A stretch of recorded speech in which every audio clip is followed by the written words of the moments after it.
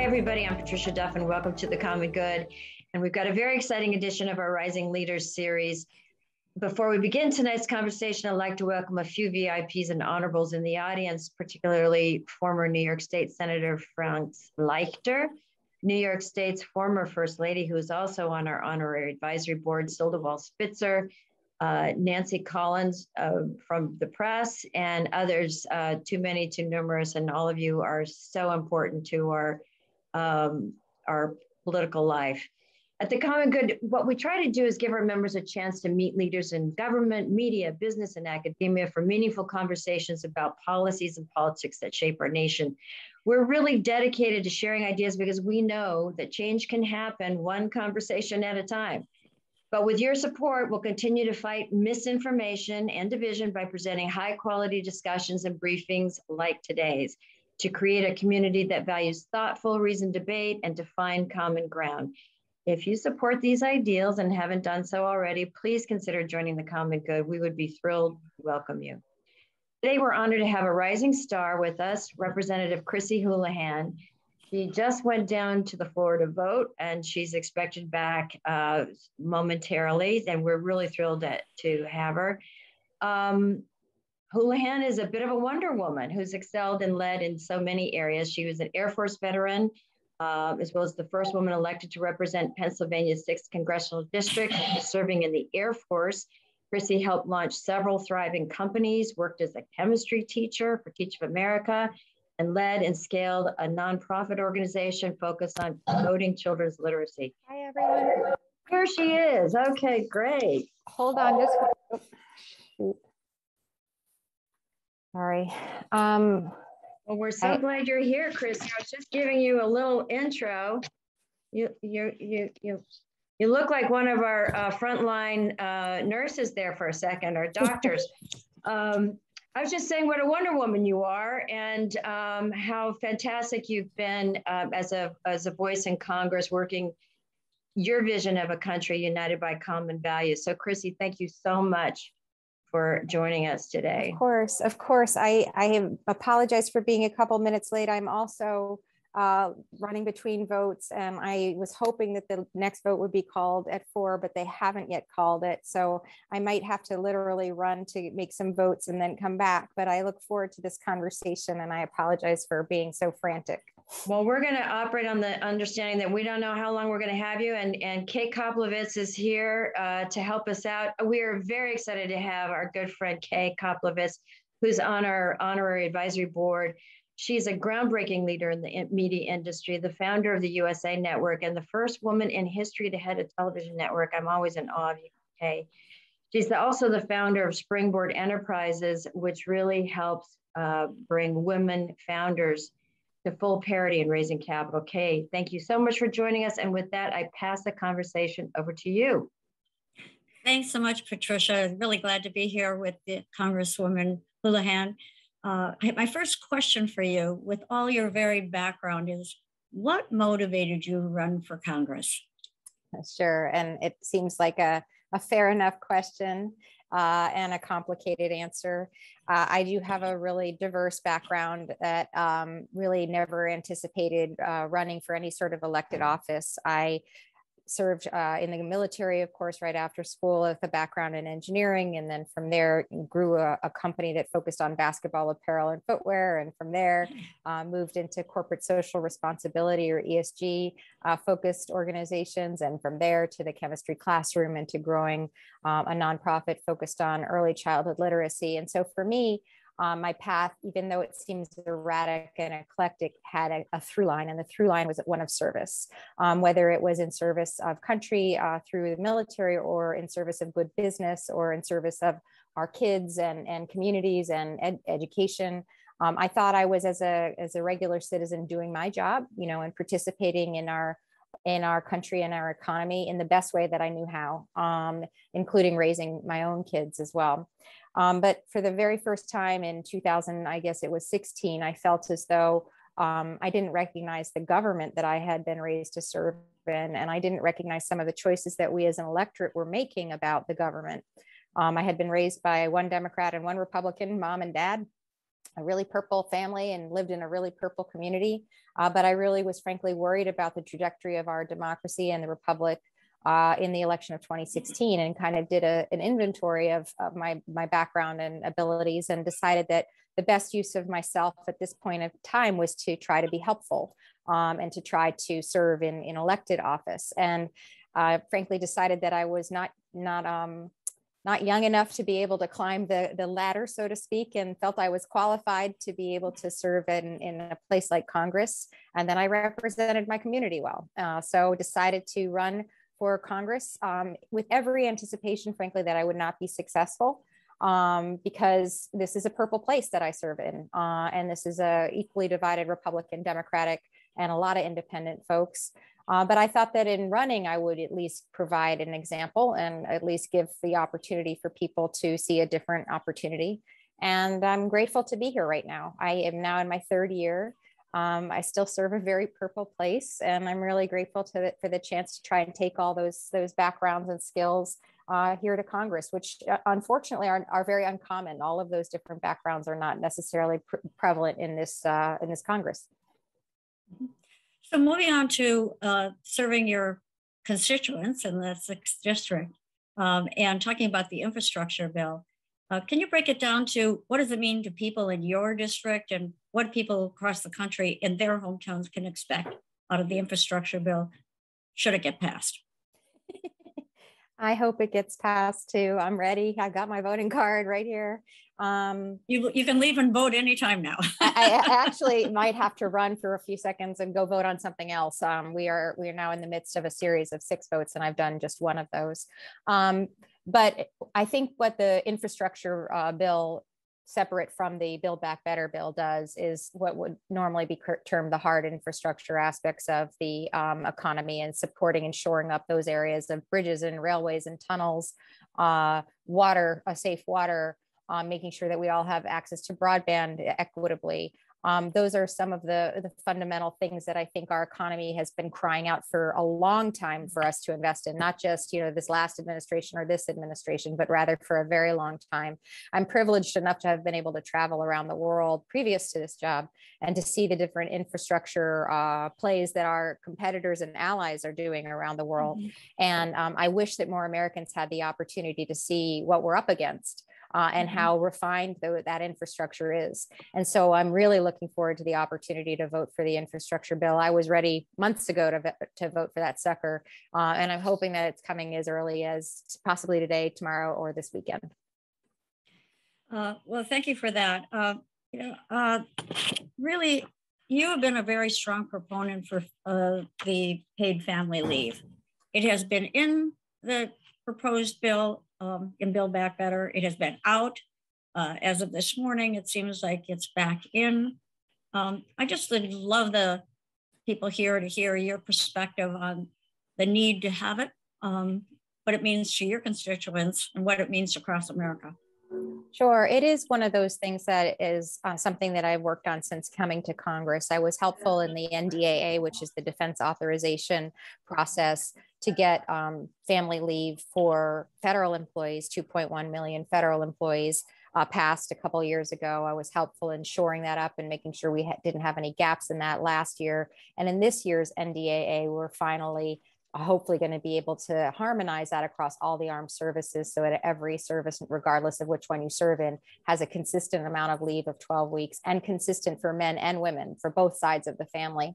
And so this is something that I'm passionate about because it's personal to me. I served in 1992. I was pregnant with my first child and really had a problem with trying to figure out how to navigate the fact that I had at that point 6 weeks of leave for childbirth, but also a 6-month base waiting list. So I had this sort of gap in coverage, so to speak. And the assumption was that I was the woman in the relationship, to be honest, and that my husband likely would be the one who was serving and wearing the uniform. And he, in fact, was not. He's a civilian. And so this was something that was really hard for me to figure out how to navigate as a young mom. When I separated from the military, in part because of this issue, but not completely, I joined the board of a child care resource center to try and figure out how to help people who struggled with the same issues that I had with raising my family. And for me, the important aspects of the family leave or medical leave is that this is obviously helpful for families. And it helps them to be able to have continuity and to be able to, grow their careers successfully. But it's also really important for the economy writ large, because this is an opportunity for us to grow up our workforce, literally. If you have to end up leaving the workforce as a woman or a man for a certain amount of time and pick it back up whenever you're able to, you're behind and you're not producing for the economy in the way that you could if you were able to have a certain determined amount of leave. And also, frankly, you're benefiting that child or that person that you're caring for in the case of elder care as well. And so this is, an important thing that isn't just for individuals. It's not just for moms. It's not just for families. It's for this society at large. So it's in the bill right now, but I don't know that it will stay. To be honest, it's not okay, but it's okay. I think part of one of the things that we struggle with as a nation and as a government right now is we need to be able to compromise. And we need to be able to get, the perfect cannot be the enemy of the good. And if my perfection is, family leave, and I stand on the sidelines and don't allow real progress to happen, historic progress to happen, then shame on me. So I'm hoping that a lot of my colleagues don't do that for whatever their individual project is. Right. I mean, I think we could talk at length about the lack of a common good, as you're saying, in our political process today. And do you have any thoughts about how do we change it? Can we move back to more, a consistent common good? Because right now it doesn't appear to be there. So I think at all. And I'm sorry, I want to jump in here really quick and just say, Chrissy, you've got 7 minutes and 9 seconds left, and there are 100 people who've not yet voted. All right, I'm getting my card out so that I'm ready, and then I'll sprint across the wall. So what I would say to that is, I think that civility and decency, I would hesitate to say is dead, but it's definitely on life support. And I think that we need to recognize that this is how we get things done, is to work together, to work collaboratively, to listen to one another, and to be exposed to one another. I'm fortunate enough to have been not only a military member myself, but also a child of military folks too. And moving around really has that benefit of being able to see that we have a lot in common, a lot more in common than we do differently. And being able to collide with each other in different places is also something that we don't have anymore. So one way that I think we can be helpful in this area is with national service. I'm not at the place where I would say that it's a mandatory national service, but I do think it would be very helpful to create more pathways for people to be able to serve, whether in the military or otherwise. I did Teach for America as well. These are places where we can kind of collide with each other in a way that we don't right now, and where we can also be force multipliers and be able to have more effect, one person have more effect. For instance, when I was teaching chemistry in North Philadelphia, I believe that I had an effect on everyone in my classroom, I hope, but also the parents around. I know they had an effect on me. They certainly gave me a perspective that I never would have had otherwise on the inequities of our education system. So those kinds of elevations of national service is one way. I think also electing people who want to serve their communities by bringing people together rather than bringing them apart. We try to have very deliberate town halls that are very deliberately structured, much like a classroom, in the sense that we have norms, we have ways that we're trying to behave with one another, and expectations of how we are going to communicate, and a curriculum, of what we're going to be talking about. So I do think we need to hit the reset button, and I think a lot of times it means doing it in person. Thank you for that. I wanted to move on to, and I don't know if you have to leave to vote now or if you have a few more minutes, because I really wanted to talk about another issue that, maybe not front and center right at the moment, but has been for a number of years, sensible gun law, which, here in, at least in New York City and in the state of New York, there is before the Supreme Court, test of the law to have a special permit to carry guns outside the home. A lot of states allow just carry anywhere. And this is likely to be struck down, at least perhaps being struck down in the state of New York, that that they have the limitations on it. What is your view on that? Because you've been very vocal on this issue. Yeah, in fact, when I was running for Congress in my purple place and my very equally divided Democrat and Republican place that had not been served by a Democrat ever in 163 years, I was told, do not talk about guns, do not talk about gun safety. It will be the death of your ambitions. And I just said, you know what, if I can't talk about that, if I can't talk about it as an educator, as a mom, as somebody who's served in a uniform, then who else should? And I'm willing to say that if I do talk about that and therefore I lose, then I'm not the right person to represent my community, because this is a really, really important issue. Gun safety is one of the things that people bring up all the time in my purple community, where 40% of us own firearms of one form or another. I'm saddened to say that at the federal level, we really haven't gotten anywhere in the last several years. I'm not really sure when we will, to be really honest. So this goes down to the local and state level, largely, where we really have a lot of work to do. Pennsylvania is one of those places that has a great deal of work to do, but it's terrifying. And every single time, somebody gives me a call after the most recent, atrocity of one form or another, it bubbles back up. But every single time, as you said, it sort of goes back down into the common, consciousness, and we don't hear about it again until some other equally offensive, mass murder or mass shooting happens. So keep pushing on it is what I would say, and keep, frankly, voting for candidates and people who have this at the top of their agenda, because we really do need some serious reform, and we don't need, military grade weapons on our streets. Oh, for sure. But I think that the majority of the deaths are really caused day in and day out by firearms. And I think people don't realize yet, even though there's plenty of information available, that the real tragedy is day in and day out deaths caused by firearms, and arguments, and people doing mental health things. and death by suicide and all of those kinds of things. And also, you're right, we don't talk a lot about the kids in my community when I was teaching chemistry, who on the regular, probably once, twice, and 3 times a week, somebody within their immediate span, would be shot for various different reasons. And so you're right, this is kind of an epidemic, a very quiet and silent epidemic, unfortunately, that we're not aware enough about. Talking about education, I just want to move to that area for questioning now, because you're a teacher yourself, Teach for America, obviously in great service, the country as a chemistry teacher. But now we've gone through 18 months of COVID. Kids in school, especially younger kids, I think, really are probably set back somewhat by having in school, out of school, online, back at school, out of school. There are, and parents are exhausted by it, I would say. And we know that a lot of women have had to drop out of the workforce because of it.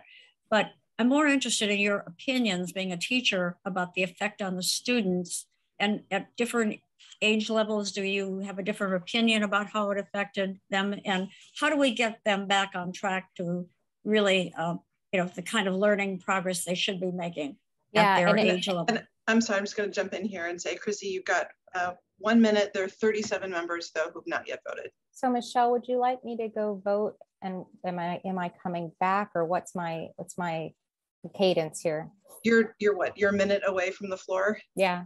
Why don't you go vote and then come back and take a question or two, and then go vote again. And I will warn you that my internet is not working here in the room that I'm in, and I have my hotspot on my phone working, and I have 20% battery. So I hope that in all of that, everything will work. So I'll be right back. Okay. Please, thank you very much if we don't get you to return. So perfect. I told you she had common sense. It's really terrific. That was great, Kay. Maybe we could just have a little conversation with some of our group here. If anybody wants to add a comment. We have 3 questions from the floor when we get a chance to do it. And what we might do, Kay, to get everybody in, depending on how much time we have, and I'm sure you still have other questions too, is we could ask them to do the 3 questions at once, and then she can just do them all in order. Absolutely. I take questions from the floor. I think people on the line, who have questions with us, let's get their questions out. But I have more. We don't want to do that. Whatever. Yeah, I thought the gun question and the education are so important, particularly now. So, but I am curious if anybody has any comments about what they think the vote on Tuesday meant. Well, to give one opinion, I don't know, am I unmuted? That's Franz Leichter. Yeah. One of my heroes from the New York State Senate from a while back. Great to have you on. Go ahead. It was very clear that Democratic voters were apathetic. They didn't turn out. I think they were disenchanted with the lack of productivity in the Congress. And well, I wanted to ask the Congress member when she comes back. Here she is. Okay, the question was about education and early childhood education and learning loss. And the answer is it's complicated, right? Because it has to do, as you mentioned, with which child, whether young or middle school or high school, whether college, whether any other form of education. It's complicated when you have a different methodology of teaching. And I hope that at this point we will go to thinking about whether or not we can localize the solutions. And so part of what I did through my own version of Springboard, one of you guys was introduced as having worked at Springboard or being on the board of Springboard. I helped to grow a company, a nonprofit called Springboard, that focused on this exact issue, which is that kids primarily in urban and rural areas were learning about 6 months worth of literacy progress, or gaining about 6 months worth of progress over the course of 9 months of education. And then they were losing as much as 3 months over the course of the summer. And this was obviously not okay, given the fact that other people's children were gaining 9 months. And then they were also not necessarily sliding backwards to 3, in some cases gaining over the course of the year. And as a result, in literacy specifically, and the same thing can be seen in numeracy, there were inequities. By the time somebody was in 3rd or 4th grade, they were tragically behind. And in fact, many of the kids that I taught at 11th grade were reading at the 3rd and 4th grade level. So then you layer over that COVID, and you layer over it the inequities of a lot of our kids not having access to the internet or tablets or any sort of the ability for people to be engaged in helping them learn, maybe a parent or something like that. And we have a lost, generation of people many generations of people who are now probably a year and a half and even more behind. So I guess my advocacy would be for this to be solved at the local level. I think that people know what's happening best within the classrooms that we're talking about and within the communities that we're talking about. And it takes resources to be able to think about that.